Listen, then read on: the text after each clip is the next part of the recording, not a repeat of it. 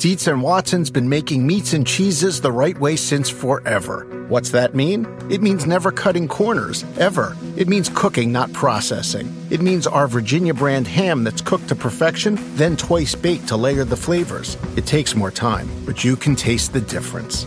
We come to work every day to do it the right way, even if it's the hard way. Because if it's not right for us, it's not right for you. Dietz and Watson, it's a family thing since 1939. For the ones who work hard to ensure their crew can always go the extra mile, and the ones who get in early so everyone can go home on time, there's Grainger, offering professional-grade supplies backed by product experts so you can quickly and easily find what you need. Plus, you can count on access to a committed team ready to go the extra mile for you. Call, click Grainger.com, or just stop by. Grainger, for the ones who get it done. All right, this should be out before the actual All-Star rosters are known, but, that's never actually stopped us before anyway. But we are recording this before we know what those rosters are. Do you want to share a few words about your philosophy in selecting this team? We're going to do the starters, of course, as if we didn't know who they were already, and then obviously the 7 reserves as well. All-Star games are always hard because you're trying to reconcile, performance in the present versus star power and player quality more in the abstract. And so, yeah, that was a little bit of a challenge for me. And what I ended up doing, I did this more for the non-starters in real life as opposed to the non-starters in where I drew the lines in terms of 3 categories. So I had no-brainers, where it's basically, to me, there's no reasonable argument against having this person among the 12 for the given conference. Then I had probably in, which is basically like there aren't as many good arguments, and then on the margin was just basically the toughest decisions. So I'll lay that out as we go through it. Yeah, for starters, I'm going to follow the rules that the league has set down. 2 guards, 3 front court players. And for the 7 after that, I'm just going to pick who I think the best 7 are. If there's some problem with the positions, I can address it. But that usually isn't the case, especially now since you don't have the requirement for centers, for example, like you used to. My philosophy is kind of a mix of a lot of these. There's the idea of the All-Star game rewarding winning. I generally can look at that as a bit of a tiebreaker, if only because I think it's good for players to be rewarded for being on winning teams. That there can be some individual allocates that go with that is good because you're getting players to try to play winning basketball instead of stats. It's less of a concern now that we actually have way better stats than we used to that can break down what your impact is on winning, even if you don't necessarily play for that good of a team.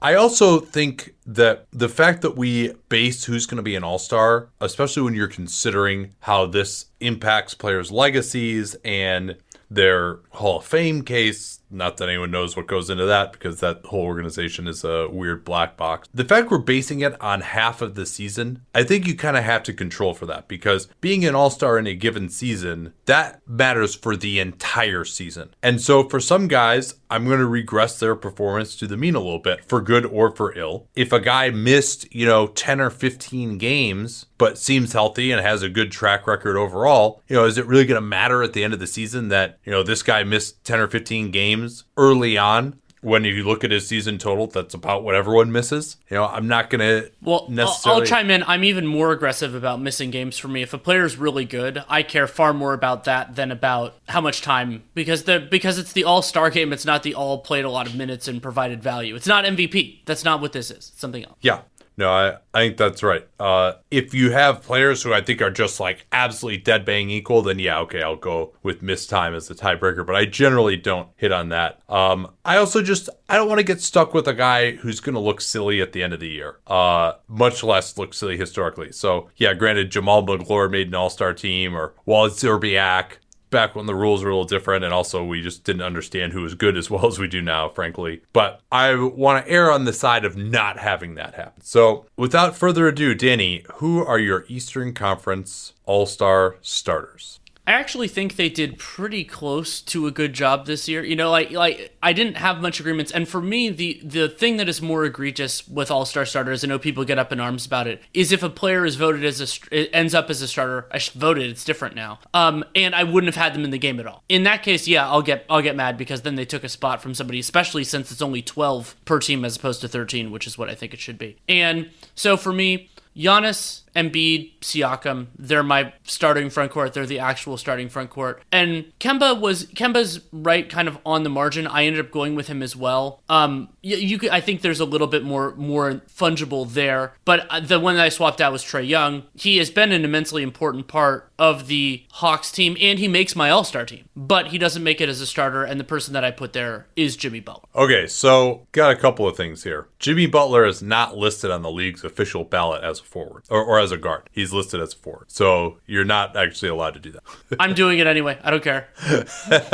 It's with given Miami's system, I think it's totally fair to have him as a guard. He does a little bit defensively at both sides, but I mean, especially because for those who think guards handle the ball, he does a fair amount of that too. Okay, so I don't think he is a guard. Okay. Also, he doesn't shoot threes at all anymore. He's played pretty much all of his minutes at small forward this year. You know, this isn't the case where he's playing next to an Andrew Wiggins, where, okay, who's the guard, who's the small forward, even though he probably was really the small forward there too. I mean, he plays a very rugged, rough and tumble style, and he started with Kendrick Nunn and Duncan Robinson. By the way, if you're looking at cleaning the glass, they have Butler as playing guard, but I don't agree with their classification of having Robinson as the 3 and Butler as the 2. There's just no way that's true. Like, Robinson is a 2, he guards 2s, he shoots a ton of 3s. Butler doesn't really shoot any 3s. I mean, he plays like a forward now, especially offensively. And if he shot more 3s, if he played more off the ball, I might buy that. You know, I don't think he's guarding the 1 and the 2 necessarily. Certainly with their starting lineup, he is guarding the other team's 3 most of the time. So I did not have him as a guard. And that means you have a harder decision to make. Well, so I actually went with the exact same starters as the combination of the players, fans, and media selected. The ones that you mentioned, Trae Young, Kemba Walker, Siakam, Giannis, and Joel Embiid. I think we'll get to the Trae Young part of this in a second. But while we have Butler on the line here, you had Siakam over him as the last front court guy. I think Giannis and Embiid are pretty inarguable. So we don't have to spend any time on those. Oh, so did you? Yeah. Yeah, and I had Siakam as well, but I want to hear what your reasoning was, because you had a chance to put Butler in as a forward. I did. I think that for me, Siakam's role within the Raptors offense was a part of it. And I mean, Jimmy Butler has at times been a huge part for the Heat as well. And I mean, they're both obviously, to be the best player on successful teams. Those teams have similar records as well. And it's not like Siakam's defensive profile is what it used to be. But the value of usage and the playmaking responsibilities that he has. And also, I mean, granted, I was lower on the Raptors than you were, and I picked their under, you picked their over. And especially with the injuries that they dealt with, including at one point an injury to Siakam, I've been impressed with the job that he has had to do and how well he has done it. And so for me, he has had a harder responsibility and has done it well. So I know PIPM single year really prefers what Jimmy Butler has done this year. Interestingly, RPM splits it a little differently. They have Butler as way better defensively, but have Siakam as more valuable offensively, which I agree with. So yeah, I mean, you do have those pulling in different directions, but the significance of the role is an element of it for me. And you ended up with the same decision. What was your rationale? Yeah, and the impact metrics do prefer Butler. I just think Siakam overall is the better player.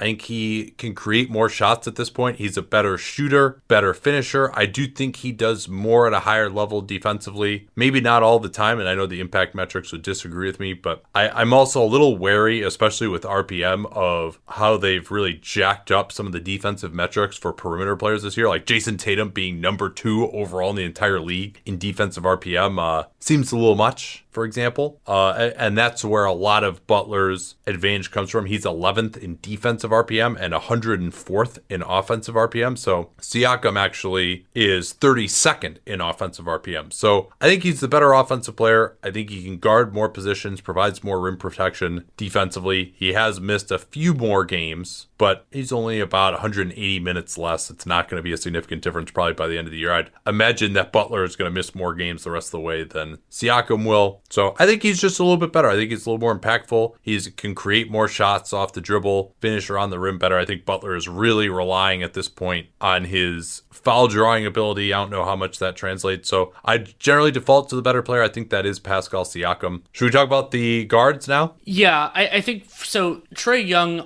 I've already heard the argument a lot. Oh, his team sucks, so he should be in. And I think an important part of that story, yeah, I mean, it is true that the Hawks have been outscored when Trae Young has been on the floor. They've been about a league average offense, using Cleaning the Glasses garbage time filter, about a 110 offensive rating. But when you account for the surrounding talent, I actually think that is pretty impressive on Trae Young's part. And then the other element is they've been an absolute disaster when Trae Young has been off the floor. A negative 15.4 net rating when Trae Young has been off the floor, and that's a big part of the reason why their record is so bad. And it is completely unfair to punish a player for the team being bad or good, to punish or praise them for the time that they're not even on the floor. Now, you can sometimes, in terms of like MVP and stuff, the more time you play can factor in, but a big part of why the Hawks have been so bad is that they're a disaster when he's not there. And so I get frustrated sometimes with the one loss when it doesn't reflect that player's contribution. And so for me, like I thought that Jimmy Butler's having a better season than Trae Young, but Trae Young is definitely an all-star to me. So you having him as a starter, I have no beef with that. Yeah, and I think I probably would have Trae Young potentially even above Kemba Walker. Like that would be close for me. Now, people talk about Trae Young's defense. Yep, it's pretty bad, but he's also a point guard and it's just not as important. Even compared to like a shooting guard like Levine or Bradley Beal, it's not as important.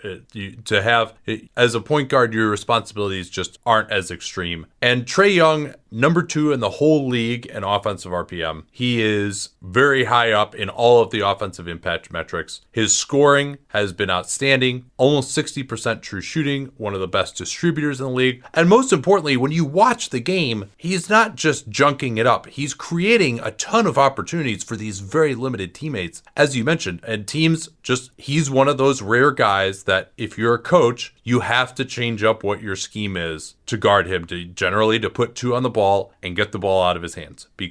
And there's maybe 10 players in the league you can say that about offensively, that really change what you are doing defensively. And here's a really impressive stat for me for Trae Young. He is attempting 9.5 threes per 36 minutes, making 37% of them, and just 28% of those 3-point attempts are assisted. These are self-created shots. And there aren't that many other guys who could create for him on this team anyway. And the argument for Trae, and he would have been in like that next tier for me, is also the degree of difficulty. It's very similar to the argument I made for Pascal Siakam just a bit ago. I think Jimmy Butler is the better overall player right now, but Trae Young's single season body of work is really impressive. And if for the two of us, we both think, especially if you are generating the offense as Trae Young is, that offense is more important than defense in this context, especially in the regular season. Well, I mean, Trae Young has a really strong resume in that respect, to be damn sure. One more thing on him. They are hitting 32.3% from downtown, 30th in the NBA. You mentioned the number of shots that he takes and the percentage that he's shooting. What is the rest of the team shooting? The rest of the team must be 30%, something like that when you take out his shots. Timberwolves-esque. Well, and think of how much, if they just had guys who could shoot 35%, how many more assists would he have? How either to the roll man or to a 3-point shooter, because it actually went in, and how much better would their offensive rating be with him on the floor if they actually just could make some of the open shots that he generates? So yeah, the defense is bad. The team is bad. John Collins missed 25 games. Kevin Huerter has barely played. He's like the only viable NBA starter level player on that whole team, and they actually have a passable offense when he's out there. The other guy we haven't talked about yet in this, because it really came down to 3 guys for me between Kemba Walker, Trae Young, and then Ben Simmons was the last guy. And so I think Simmons has come on lately without Joel Embiid. He is someone where the argument for him has to be, well, it doesn't show up in the stat sheets necessarily for him. The assists are nice, get some rebounds, mostly defensive rebounds. Those aren't that amazing. He helps get the pace up. Pretty efficient, but the usage is not high. Basically 20% usage. That's a league average. He's basically as efficient as Trae Young and Walker. They're all right around the same area. So you have to say, well, he's doing stuff, especially defensively. That doesn't show up in the impact metrics. Also, if you look at the way they've defended with him on the floor and Joel Embiid off, They're pretty just slightly above average defense in that situation, with plenty of other good defenders around, by the way, Al Horford, Josh Richardson, etc. So while I think he is a very good defender and a very good individual defender, especially when he's locked in, you're really struggling to create a statistical argument there. And yeah, as I watch him, I think his defense is very, very good. And there's certain guys that he can really shut down when he's totally locked in. But that's not enough for me. He really just doesn't have any kind of a statistical argument to be starting the All-Star game. He's going to make my team, but he doesn't have a statistical argument to me. And whether it's the impact metrics or just the traditional box score stats. Across America, BP supports more than 275,000 jobs to keep energy flowing. Jobs like updating turbines at one of our Indiana wind farms and producing more oil and gas with fewer operational emissions in the Gulf of Mexico. It's and, not or. See what doing both means for energy nationwide at bp.com/investing in America.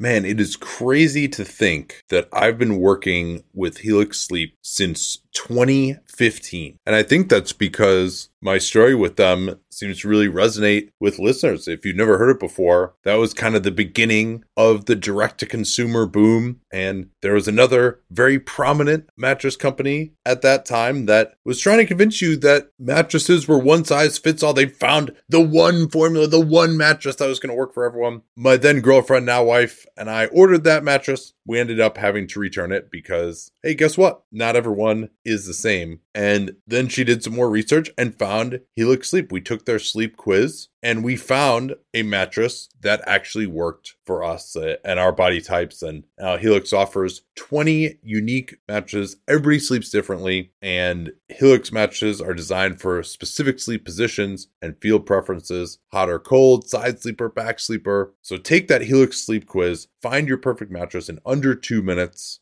and it's shipped straight to your door, free of charge. It's no risk because you really need to sleep on the mattress in your own home. You're like, well, how should I order this if I can't sleep? I'm like, yeah, you're not going to learn anything by going to the mattress store and sleeping on the mattress where, do I take my shoes off? Do I leave my shoes on, but then my feet kind of hang off the bed because I don't want to put my shoes on the bed? And is it weird that I'm laying here for more than 30 seconds? You can't tell anything under those circumstances. You might as well just order it, get it sent to your house, get that 100-night trial. They're 10 to 15-year warranty, depending on the model. And there's never been a better time to try a Helix Sleep mattress because they are offering 20% off all mattress orders and 2 free pillows for our listeners at helixsleep.com/capspace. Easy to remember /capspace. We talk about all the time here on the program. That's helixsleep.com/capspace. This is their best offer yet. I can attest to that since I've been working with them for 9 years, and it won't last long with Helix. Better sleep starts now. Don't forget that /capspace URL to let them know that you came from us.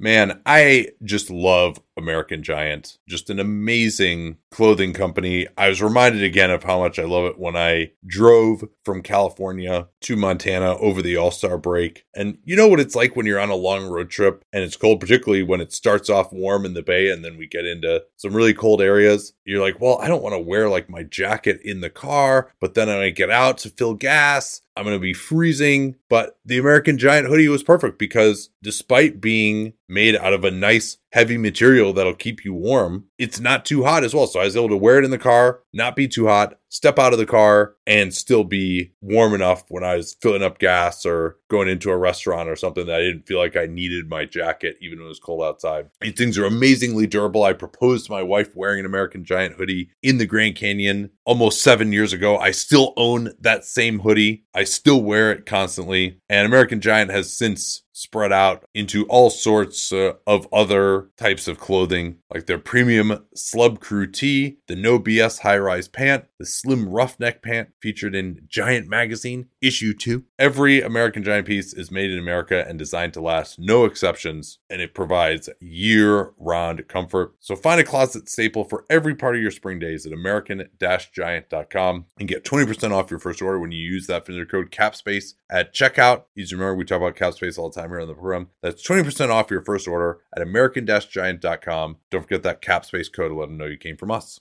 Anyone who's seen our YouTube videos knows that I don't wear formal stuff all the time. So when it's time to dress up rather than dress down, I highly recommend Indochino. They were the official outfitter of my wedding. I got my tux from there. All my groomsmen got their sport jackets from there as well. I felt really good about having them be the outfitter of my wedding because all of my groomsmen were going to get stuff that they could continue to wear that fit them perfectly. Because when you go somewhere else, you're not going to get something that's made for you. So why not measure yourself in 10 minutes or visit a showroom rather than feeling like you're wearing somebody else's suit that they tried and failed to tailor for you. And not only does Indochino have the suits that made them famous, but now they've got everything. Blazers, pants, women's wear, outerwear, designed and made for you. Hundreds of high quality fabrics to choose from. European wools, linen, cottons, tons of colors, tons of patterns. You can customize things like the lapel, the vents, the pockets, and you'll get a piece that is personalized for you in fit and style. Level up your game with Indochino. Go to Indochino.com. Use the code CAPSPACE. Use the CAPSPACE we talk about all the time here on the program to get 10% off any purchase of $399 or more. That's 10% off at Indochino, Indochino, Indochino.com. And don't forget that CAPSPACE code to let them know that you came from us. I said in the intro that I had the starters and then I had three categories, no-brainer probably and on the margin. I had Ben Simmons pretty clearly in the no-brainer category where I didn't see an argument against having him as an all-star, but I also didn't see a strong enough argument to have him as a starter. So I think we kind of probably end up in similar places. Yeah. My other one with no-brainers we talked about was Trae Young, that his offensive role, all that kind of stuff. He's in that category for me. And then the third one, and it's great that it's coming on the heels of him having some really big games recently, is Chris Middleton. Oh, yeah. Middleton, he takes so little off the table on either end of the floor, having the best offensive season of his career so far. And when I started comparing him to not only the next tier down, because remember you have 7 non-starter spots, comparing him to the next tier down, and then the next tier beyond that, it's like, oh, well, of course he's right here. So with those 5 starters, and then Trae, Ben Simmons, and Chris Middleton, I am at 8. Yeah, I mean, Middleton has become the guy that they really hoped that he would be last year. I mean, with the level of efficiency that he's shown, 14.9 net rating when he's on the floor, that helps. And he's been a big part of even in these games that Giannis has missed. The Bucks and this whole they have to have a second All-Star thing. I would, if Brook Lopez were shooting his normal percentage, he would probably be in this mix to me too, but he just hasn't shot it well enough from 3. Eric Bledsoe, you can talk about him too, but he's not quite doing enough offensively. I think he's been excellent defensively. Again, they have the best defense in the league by like 2 points per 100 possessions. So yeah, Middleton is, and he struggled for like the first 2 weeks. He's like one of those guys that's like, oh, he's not shooting that well. No, actually, look at the stats now. He is. So, and he also missed about 3 weeks with that injury. But again, I'm not really holding that against him. I think he's clearly in there. Butler is clearly on my team as well. And then my last lock was Kyle Lowry. Lowry's on my team as well, but he is in a different category. But yeah, I mean, especially when you consider the overall case and everything else. Okay, this might be getting ahead of the field a little bit, but the other kind of thinking about the other guards, what put him over, let's say, Kyrie and Beal and Brogdon or whoever else you wanted to consider? Well, this is one where I think it's team performance, where it's the availability. Even though he missed that time period, he's still right in the mix with a lot of these guys in terms of minutes played. He's shown more pick and roll ability, especially in those games that Siakam was out. He kept the ship afloat for them. He is down in the impact metrics. I will grant you that from, when he has really been a top 10 player over the years. But I think this is also just a nod to what he has been, the level of player that he still is,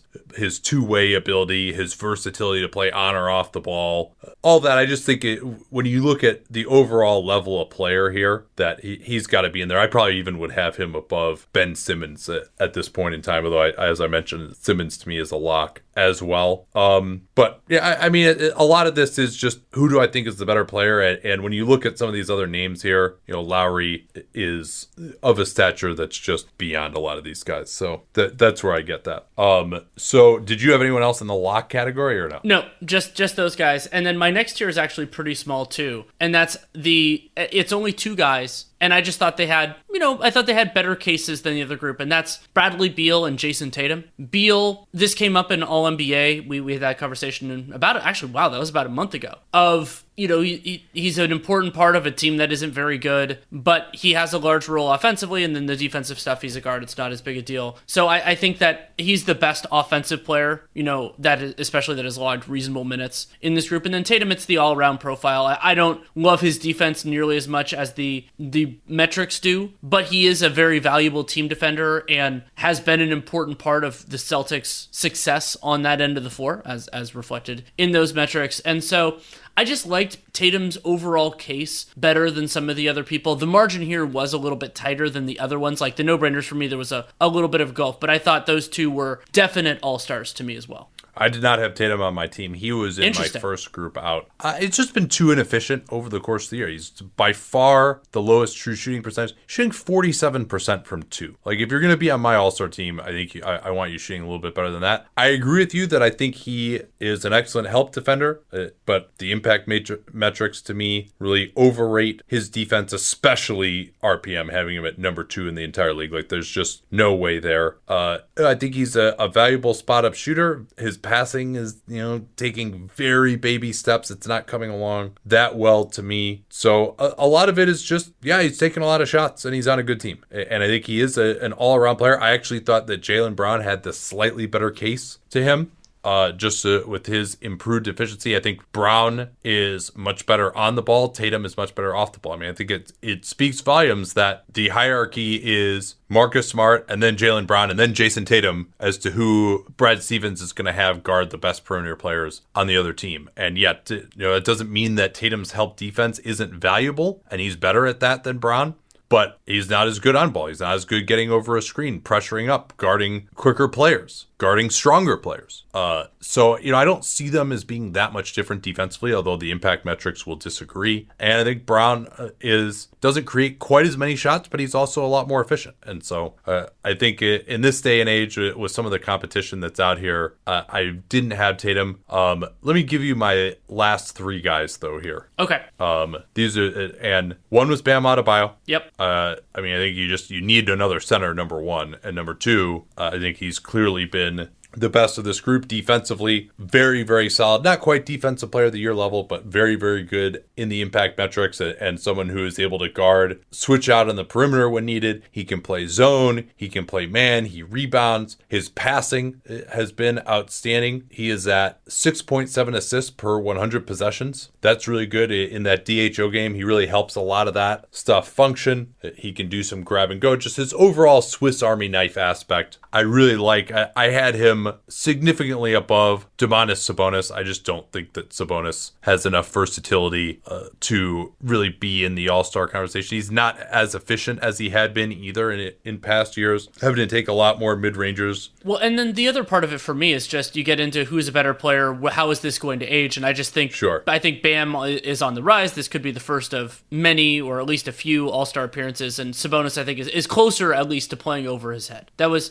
and he was Sabonis was my next center too, but he just wasn't good. Yeah, no, and that wasn't close to me. And Bradley Beal is the other one to me. Again, the defense for him is awful, but this is a Washington team that has nobody else around him. He's a 2-guard. You wonder, okay, how bad can it really be? The fact that he is considered a worse defender than he is an offensive player by some of these impact metrics is pretty insane to me, but he's 13th in the NBA in offensive RPM, and his 3-point shooting is a little bit below his career norms, but the usage is way, way up. It shouldn't have to be quite this high, and he's doing it on a really good offense. So 113 offensive rating when he's on the floor. Well, we'll just sort of gloss over that 121 defensive rating when he's on the floor. But again, like, if I'm going to have the same philosophy with Trae Young, I got to add to that with Beal. And he's also just has a better overall record than these guys. And he's been doing it for longer. We know that he's a quality player. It's not, that his shooting, if anything, is fluky in the bad direction as opposed to the good direction, like it might be with, say, a Jaylen Brown, who didn't make my team.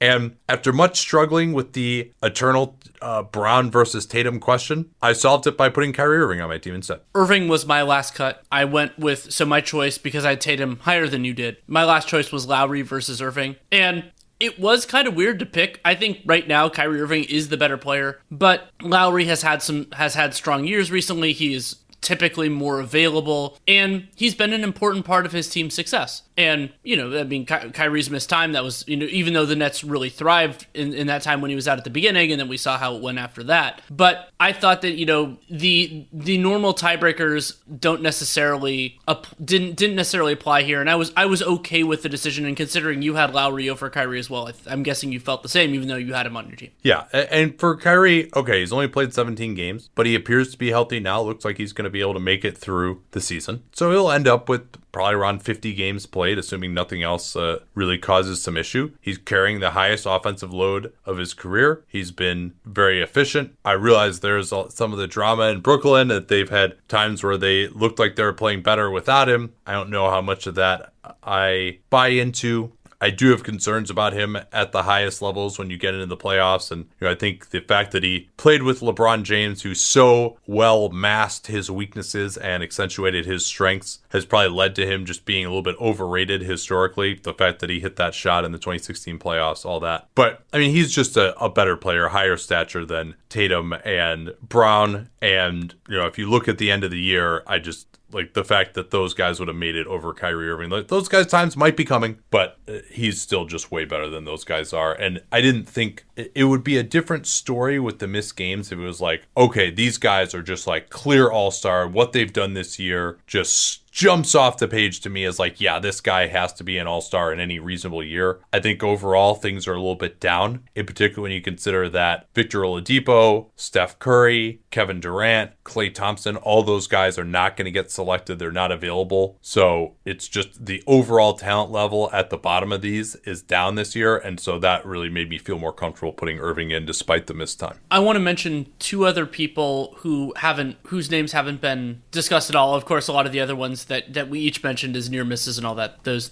stand for where they are. And those are two former teammates, Malcolm Brogdon and Brook Lopez. Brogdon, I think if he had stayed healthy or healthier, he would have had a better shot. I liked a lot of what he's done this year. He also had to shoulder so much of the burden with Oladipo only coming back on Wednesday night. But he didn't have enough there, and he doesn't have the track record. Yeah. So he's like the mid-career guy who has the one career season and then, isn't an all-star after that. And you look back and you're like, this guy made an all-star team. Like, he made one, and also, like, I don't really see the statistical argument there either for him. Yeah, he's been solid overall, but I don't think his profile is as strong as some of the other people. So I wanted to mention him just because I think he's having a good year. I did consider him. And then for Brook, so we got this question a little while ago. I think that was it was either on the cast or it was when we did the NBA Twitch channel one about who is the second most important Buck. Not who is the second best, because that's Chris Middleton. And I do think that... Well, they said most important to their scheme. To their scheme. Yeah.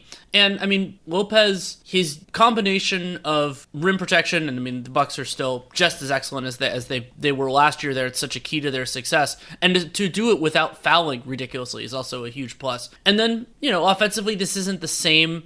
To me, he hasn't been as ridiculous, and also some cold streaks in there, just anything else. But important part of the success of the best team in the NBA, and so I wanted to give him a mention because I did consider him, but he's not having a better season than Bam, and I don't think he's a better player than Bam. The other guy who I just wanted to touch on, even though he wasn't a particularly serious candidate for me, is Zach LaVine. Scoring, very good. 57% true shooting, 31% usage, shoots at 38% from three very difficult attempts. And so that's the type of guy where you're like, oh man, he must really be driving some efficient offense. No, they are one of the worst offenses in the NBA. They're not really, they're better when he's on the floor, but even when he is on the floor, they're not killing it. And I have the stats on that if you want it. This is actually something I looked up. Ben Taylor and I talked about LaVine in the Real Jam Radio that came out on Monday or Tuesday. And there is this huge differential when LaVine is on the floor. They could, because the Bulls' offensive rating is actually below 100 when he sits, but it's a 107.5 when LaVine plays. And they have had some support issues, guys not playing well, guys being unavailable, playing some, a little bit more Chris Dunn than we probably anticipated anticipated at the start of the season. But LaVine isn't even, like, I'm sure some people would say, oh, he's a floor raiser. He's not even really a floor raiser. He's just a way to sop up possessions that is not as good as a lot of these other guys. Yeah, well, the individual possessions that he uses, that's totally good, right? I mean, not as a creator, though. Like, as exactly. an individual he's scorer. Not a playmaker. Yeah. He doesn't bend the defense in the way that we're talking about with Trae Young. And so want to remind you guys, we have all of these stats that we're talking about here, put all the one number metrics together. Ben helped us out with that. So that's me available at our Patreon page, patreon.com/Duncan Leroux. Also want to remind you that we are going to be on the NBA's Twitch channel after the deadline. So you, number one, can ask us a bunch of questions about the deadline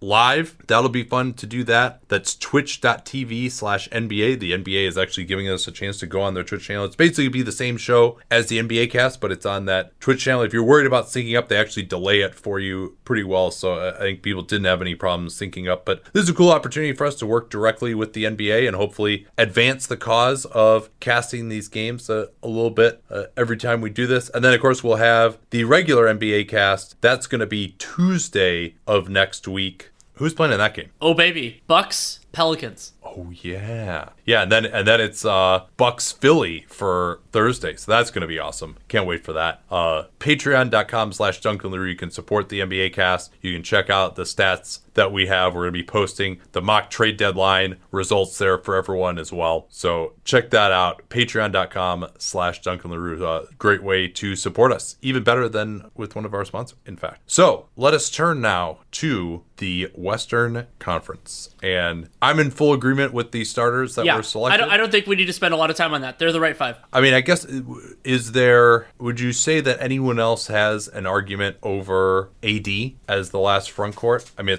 just so we have it for the record, it's Harden and Luka at guard, LeBron, Kawhi, and AD as the front court. Unless you're willing to do the slide that I kind of did in reverse in the East and slide Luka up to a forward slot and then put another guard in. Like, I think Lillard has a strong case, but they're not in the same positional group. So I think that's a little bit of a push, and AD's been so good. So no, I don't really think anybody does.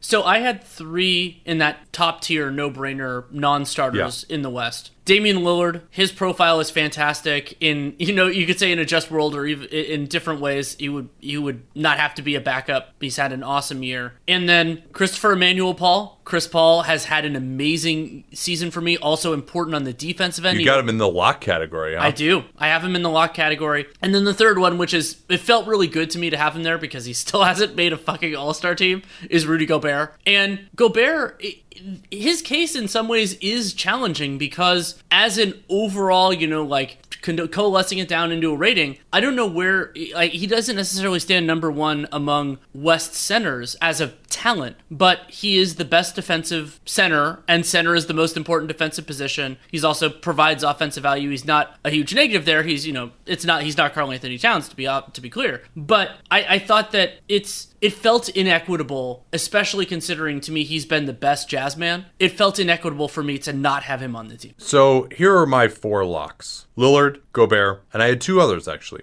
Devin Booker, I think, should be a lock. I think he might be as high as the 8th best player in the Western Conference this year. Wow, that's higher than me, but I get the argument. Well, I mean, 63% true shooting. The offense is really, really, really good. When he's on the floor, 113.8 offensive rating. That's a top 5 offense when he's on the floor. And who else do these guys have who's so good offensively? And he still has that on-ball juice. He gets to the line. He's not distributing as much because he's not on ball as much, but he is really playing a much more team-centric game and I forget who it was. Forgive me for not giving the credit, but who had a piece on this that and it might have just been a tweet, but basically he is one of the scorers who actually possesses the ball the least before shooting in the NBA. And so that means he's running off ball a lot. He does these transition attacks even after makes where they hit a head pass and he just attacks this poor guy who's guarding him and he gets a foul every time before the defense is set. He's coming off of screens. He's posting up where he's really difficult for anybody to guard there. And he can still do the on-ball stuff that he was doing last year. He hasn't been doing it with the 3 as much, but that's because he's been doing a lot of scoring. His cutting, once a game, he'll pretend to come off a wide pin down and then face cut right to the basket in front of the guy and get a pass for a backdoor layup. The off-ball game has really just been incredibly impressive. And I think there's just, if you put like a Drew Holiday on him, okay, then maybe he's going to get stopped. But it really takes that level of defender to deal with him at this point in time. And again, when you look at how much better they've been offensively with him on the floor, and not only how much better, but what that top-end outcome is, really, really impressive. And then his own individual efficiency, he's right up there offensively as a top 10 player in just about all the impact metrics on offense. And shit on his defense, I agree, still not good. He's fallen off after a nice start to the season. But again, he's a shooting guard. That's not where it's the most important. I still think he hurts the team, but they're at least passable now defensively. And it's so different for him than some of the centers who are, maybe they're actually not as bad defensively, but it's a more important position. So if you're bringing less of a positive, it becomes a bigger impact. So that's 3 locks. I'm interested in who your 4th is if it's not Chris Paul. Yeah, I ended up with Nikola Jokic. As much as we've been down on him this year, I think that the way he started to round out of form. Pair into form. He's started to be really good again. I think this is one of those things where it's like, yeah, I'm not going to put a bad month or two into my analysis that much. We know what this guy is. He's been playing at an all-star level for a long time. He's on a really good team. Impact metrics don't love him as much as they have in past years, but he's still very, very solid in all of those. So I think he's clearly an all-star. Like, he should be a perennial all-star until, even if he's having a slightly down year, like, we know who he is. We know that he is, and he's also kept them afloat with all these injuries. Like, I don't think you can seriously consider leaving him off, especially, again, as we'll get down to it, some of the guys that we do leave off, and he's just a better player than those guys. Like, it's not in the same category for him as, a Brandon Ingram or something like that. No real argument there. You've just covered 2 of the 3 guys in my next tier. Jokic and Booker, both there for me. And then the third guy, who has a weaker profile partially because he was permanently questionable, is Karl Anthony Towns. Player quality, incredibly dominant offensive player, and something that you and I have been focusing on over the last couple of years is just because a player isn't necessarily running the offense, he's not the hub of the wheel, he's still the best offensive player and the most important offensive player for the Wolves, and they fall apart when he's not there. So he doesn't get the full point guard shine just because he doesn't run the offense in the same respect, but he is their entire offense basically, and we saw that for the most part, though they did pull some games later on when he was out. But for me though, the other basic argument is Towns is not quite, he doesn't have the same track record as Jokic. Jokic was, I should go back and actually look because I've referenced this before. I think he was my first team All-NBA center last year. Towns hasn't gotten quite there, but he has that kind of talent. So for me, it felt, again, he needed to be on the team. Yeah, I think so too. I mean, he's having the greatest shooting center or season by a center in NBA history right now. And yeah, I know he missed, but yeah, this is one of those ones like, okay, yeah, he missed 13 games. He missed a month. Is that really going to matter at the end of the year? More concerning is the defensive metrics are absolutely atrocious. I mean, some of the worst numbers I can ever remember seeing for a big, and because generally bigs just have higher numbers than these impact metrics, but because they've actually defended reasonably well with him off the floor and when he was out, it looks really bad. I think he's below average. I don't think that he is going to kill you if you have some other stuff around him, and frankly, if you're a little more engaged. But again, I mean, this guy, he's been an all-star for a long time. He's the best offensive center in the game today. He's one of the best offensive centers of all time. And I think, a lot of this noise around him is a little bit of an aberration. And again, when you're getting into I'll tell you who my last 3 were. Chris Paul, who did make it for me. And then my last 2 out were Donovan Mitchell and Brandon Ingram. And I'm sorry, Karl Anthony Towns is just better than those guys. It's not even close. And somebody else who's better than them is my last guy in, that's Paul George. Yep, and he made my team too. And Paul George, I mean, a part of it he's a better player. I mean, think back to before he got hurt last year, I think I had George second in MVP. That's the caliber of player that he was last year, and that was probably over his head, and I think that's fair to acknowledge. But that is a meaningfully higher peak more recently than probably Mitchell and Ingram will ever get to. I mean, it would be shocking to see either one of them get that far in the MVP race. years. And remember, that wasn't in March. That wasn't in November. That was in, I believe, March or February or whenever we did it. And so Paul George has to be a part of it. Some of the metrics don't love him right now, and he has missed a bunch of time. But he's one hell of a basketball player, and he needs to be in the All-Star game. So he gets my last spot. Yeah, I think we can discuss the candidacies of Mitchell and Ingram. Ingram, part of it is just not necessarily believing in the shooting to quite this level. I think his defense is bad. He's also been asked to play power forward. Maybe he's not a power forward. But then if he's asked to play small forward, he's got to get over screens, which he's not great at either. He's not really a great help defender. I think he's been a big part of why New Orleans defense has struggled. I think he, if anything, has taken a step back defensively with the larger load. And I still think the shooting has been awesome, but that's like pretty much what all this is built on. And Ben Taylor said this the other day, and I think I agree. This is like the greatest one season improvement in shooting in NBA history is what he's got right now. And I just need to see it for a little bit longer. Yeah, I know Fred Vinson, he's clearly a much better shooter, but is it 40% from three on this type of volume and, hitting close to 50% from mid range? I think it was the last time I looked. I'm not willing to go there yet. I think Mitchell I want to add one other other thing too with Ingram. Even if this is real, I still don't think he's a better basketball player than Paul George. Oh, no, of course not. Yeah. So if we're taking the high end as true, I still don't think it. There are legal arguments like this. It's like, even if the high end is true, he's still not a better basketball player than Paul George right now. Yeah, and he's not the distributor that some of these other guys are either. And so we had Chris Paul in there as well. It's not close for you with Paul, but if you're going to go Paul versus Mitchell, Mitchell has the higher usage. That is true. But Chris Paul, they basically have the same net rating. And that's with Chris Paul having just a little bit less talent around him than Donovan Mitchell has. Including not the defensive player of the year. Right. You talked about how they have similar net ratings. Remember that, Donovan Mitchell is not a huge part of the defensive component of that, when I think Chris Paul is a markedly better defensive player as well. Oh, yeah. He's guarding fours. It's incredible. Sometimes at the age 34, and he's 6 feet tall. I think that Chris Paul's part in that 3-guard lineup that's been so successful for OKC is underappreciated on the defensive end, because a big part of why that works is because he can guard anybody, and so then Schroeder can kind of get into Schroeder stuff, and then Shea he can handle other assignments. But Chris Paul usually takes the toughest guy,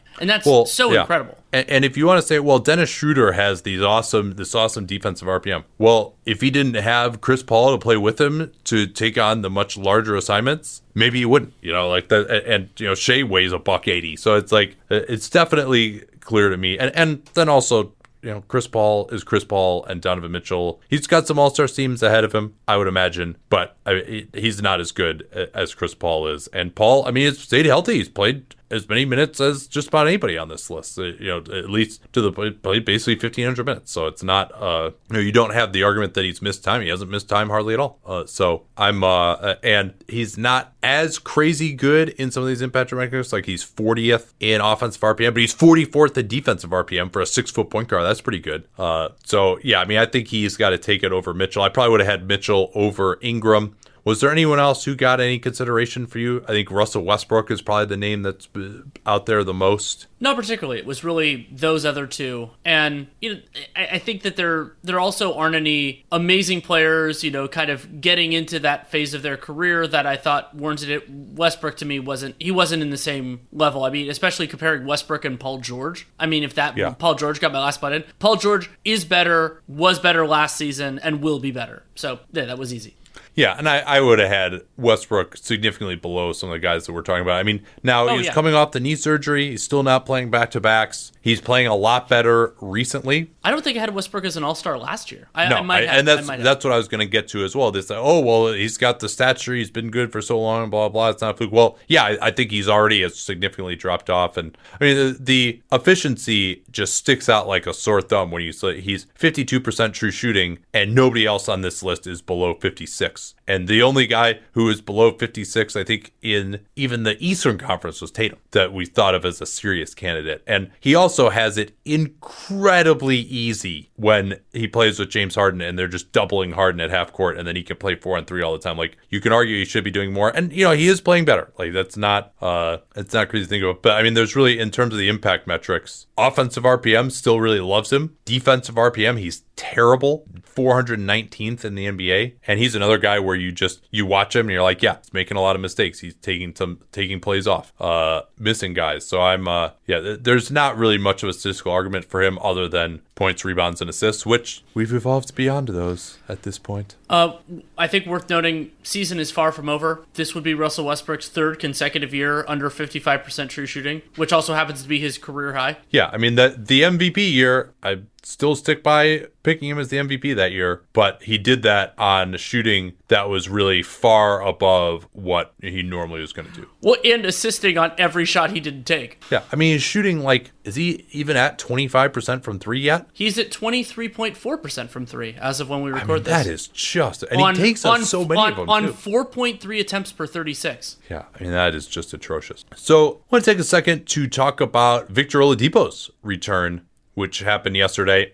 It'll be remembered for hitting a 28-foot bomb out of an ISO to tie the game against the Bulls. He had previously been 0 for 6 from 3 before that, taking some pretty thirsty shots too. And so it's a memorable return. He ended up not playing it all in the overtime. He was on a minutes limit, and they might have brought him back, but they surged into the lead so quickly in overtime that they didn't need him. But having watched him, I thought the number one thing that stood out to me was I thought from a burst standpoint, it really looked very good. I was very encouraged overall. I thought that the parts of his game that looked a little bit shaky were not physical. It was the rust and everything else. And that always takes time. So I thought that, he had a couple of bad jumpers and a couple of bad passes. He did have, I think it was 3 assists in the first quarter. But physically, yeah, that burst, it was back more than I expected in game 1. And that's what matters.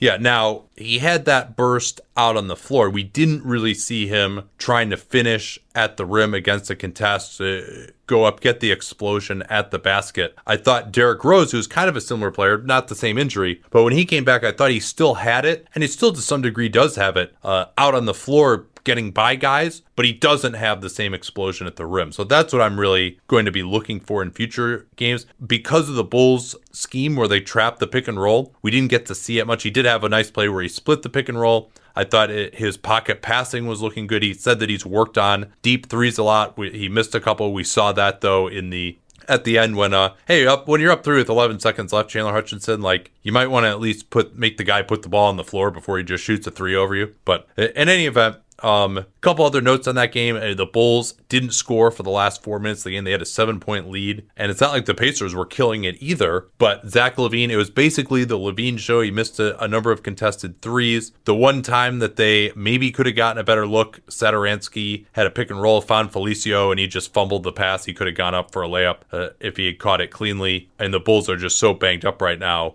with Lauri Markkanen out and Wendell Carter and Daniel Gafford all out. I mean, they played either Felicio or Luke Cornett basically the entire way. They went to some Thad Young at center switching groups, I think, in the overtime. So, but yeah, I mean, the Bulls' crunch time offense has been a major problem, and it's been Zach LaVine either taking contested threes or dribbling into guys' chests and not being able to finish because they don't have any shooting, which makes it tougher to dime up shooters, but he's just needs to be a little bit under control more than that. All right, so Danny's going to take off here. I will finish up with some of the news that's piled up here. We had the mock trade deadline. Obviously, we had the COVID tragedy, so we haven't had a chance to talk about that stuff in a little bit. I'll hit on that. He's going to take off, but there's nothing that's too sexy, hopefully, that you guys really need him for. Let's start in Sacramento, where despite the greatest intentionally missed free throw of all time by De'Aaron Fox, in their crazy comeback over the Kings, there's been some more drama. Bogdan Bogdanovic is now starting in place of Buddy Hield, and they've actually played a little bit better of late. Marvin Bagley is now out again with this left foot issue. He's missed 4 straight, including Wednesday against the Thunder, and that was the same one that sidelined him earlier in the season, and they're ruling him out pretty far in advance of games. So I'm concerned there that this could be a major issue for him if he's on the shelf again. And I mean, if he ends up having a totally lost year where it seems like it's trending in that direction, to have not really learned anything about what you have in him and who fits with him and how good he is, whether he's really worth building around, is a major lost opportunity. For Phoenix, Aaron Baines and Cam Johnson are both supposed to be reevaluated in a few days here. Baines, it's been left hip soreness. He's been out for some time, as has Cam Johnson with a right quad contusion. Sounded like he was trying to ramp up his activity and then was not able to. Josh Richardson, he's got about another week until a reevaluation with his hamstring injury. So even with Joel Embiid, who made his return on Tuesday against the Warriors from that left ring finger surgery, they still have not had a chance to get their whole group together. The Knicks, Ian Begley had a great piece on the beginning of the season for the Knicks, and apparently there was a belief internally that the Knicks were a playoff team. Of course, when they started 2-8, that led to that famous press conference and then the firing of David Fizdale. They were absolutely and completely insane to believe that this was a playoff team. I mean, they had them as an over-under at 27 wins, and we had the under on that. So, I mean, but any objective source, there was just no reason to think that all these power forwards would work. They didn't have enough shooting. Their primary offensive creator is a rookie on the perimeter. They've actually been like a slight positive defensively this year, but they were always going to be one of the worst offenses in the league. The Pelicans, from a trade standpoint, Sean's reporting that they want to see this roster through. They want to evaluate Zion, Brandon Ingram, Drew Holiday, and Lonzo Ball. They've played well since Lonzo's come back, blew out the Cavs on Tuesday. Minnesota continues to suffer from a number of injury issues. Allen Crabbe, who they acquired for Jeff Teague, we thought maybe part of that was just they needed someone who could shoot, but now it's a left patella subluxation for Allen Crabbe. He doesn't have a timetable to return, but that certainly does not sound like it's something he's going to be back for anytime soon. For Miami, Justice Winslow is still out with that back issue. Kendrick Nunn was questionable on Tuesday against Boston, a game we did the NBA cast for, but did not play. He's missed 3 straight, but if you imagine if he was questionable, he can be back for their next game. Sore left Achilles is the issue for there. The Grizz, Eric Pincus, a friend of the program, fellow teacher at Sports Business Classroom, quoted an executive with the Grizzlies as saying, "We are not buying him out. We will trade him, period," with regard to Andre Iguodala. And Tim McMahon saying that a number of executives believe that Iguodala could be headed to Dallas, that their backstop offer is this Golden State second. I'm not sure that I would want to spend that on Iguodala, frankly, because it doesn't seem like there's much chance he could be back there. I would want to get someone a little younger. Spending basically their only draft asset that they can trade that's worth anything for some time on a 36-year-old doesn't seem like the smartest move to me, given where they are as a franchise. The Clippers, they're going to get Patrick Beverley back against the Kings on Thursday. He's probable. Paul George also probable, coming off of that hamstring issue. We never even talked actually about a couple of trades that popped up. It started in Dallas with Isaiah Roby, who had been a second-round pick of the Mavs, was given 2 guaranteed years. He was traded to Oklahoma City for Justin Patton and cash. Patton then would be waived by the Mavs. I think the Mavs wanted to get off of that money for next year, but also just create a roster spot. I think probably what they did was they looked around the league to say, hey, does anybody want Isaiah Roby before we waive him? And Oklahoma City said, yeah, sure, we'll give you some cash. Then that opened up last detail on that, $800,000 in cash is what the Thunder sent for Justin Patton to get with. That's about what his salary would have been. So maybe it's even just doing Roby a favor. He had struggled with some foot issues playing in the G League. And then the trade of Willie Cauley-Stein. They sent Utah's second from Dallas. Cauley-Stein had a player option for next year. It seemed like the primary reason to move that for Golden State was to get out of that player option. I still had some hope that he could maybe contribute with this group. We never saw him with Steph Curry. That was a missed opportunity. He played, I think, 4 minutes with Curry overall. And, I thought he could have done some switching in their system when they had everyone healthy. They had more size on the wing, really pushed it running the floor to get some dunks when they were playing faster. They have not played fast this year. It's D'Angelo Russell as one of the slowest point guards in the league.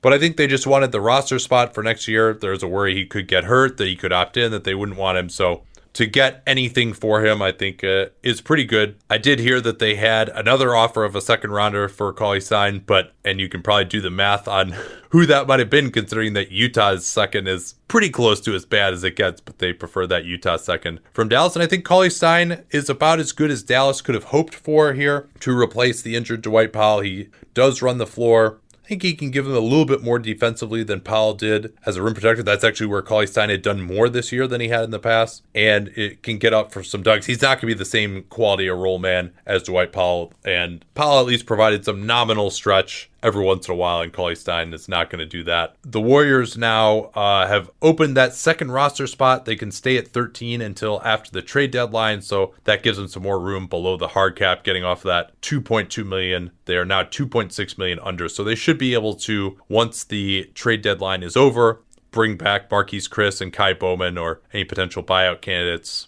Shams also reporting that in Detroit, the market on Andre Drummond seems to be stagnant, less so in the mock-off season, of course. And 3 teams inquired with the Pistons, that being Atlanta, New York, and Boston. They are not pursuing it any further. If Boston inquired, that probably meant that they were looking to move potentially Gordon Hayward in that. But the Pistons are asking for a first-round pick or a quality young player. But perhaps that asking price will go down. For Denver, Jamal Murray, still going to be a while with his sprained ankle. Starting to feel like it could be until the All-Star break for him. Starting to feel like it'll be the same way for Millsap with that knee issue. And you get to the point where it's like, all right, we're going to bring this guy back 1 game before the All-Star game or 2 games before the All-Star game. Better to just leave him on the shelf until after the break. Give him another week and a half of rest. Cleveland, Brandon Knight could miss another 1 to 3 weeks of action. That just makes it slightly tougher to trade him. I doubt it was going to happen anyway. But if they're trying to use him as an expiring contract and a team might have some interest in thinking he could play for them, that becomes less likely. But at least Kevin Porter Jr. is back from that scary knee injury that he had a couple of weeks ago. And Chicago, we mentioned this earlier, Lauri Markkanen, hip stress reaction. So 4 to 6 weeks for him. That news came out last week. And we mentioned how thin they are in the front court. They've actually been playing okay.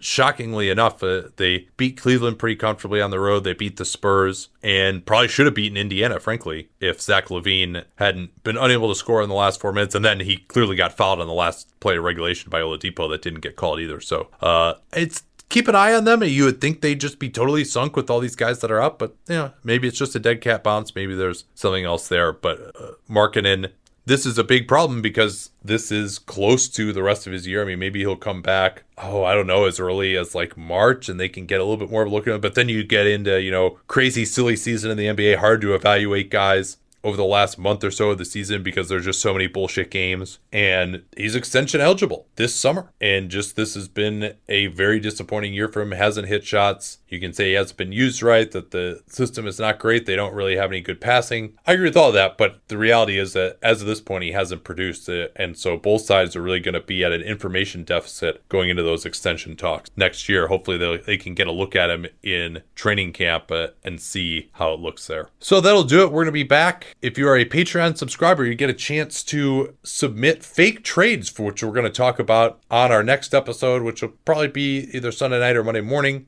And we will evaluate those in advance of the trade deadline. Obviously, if there are any trades over the weekend, we'll talk about those. Hollinger and Duncan should be out as you listen to this as well. We, on Sunday, did a basically mock GM of 4 of the contenders. It was good to actually talk to him since he's been in a front office to say, hey, what are you willing to do? We really where our target's going to be. What are we going to give up for each of these teams? So then we got a chance to do that with the rest of the contenders in the most recent episode as well. So lots of awesome trade deadline content for you, and hopefully we'll have an interesting deadline to talk to you all about. Catch you next time. Reese's Peanut Butter Cups are the greatest, but let me play devil's advocate here. Let's see. So, no, that's a good thing. That's definitely not a problem. Reese's, you did it. You stumped this charming devil.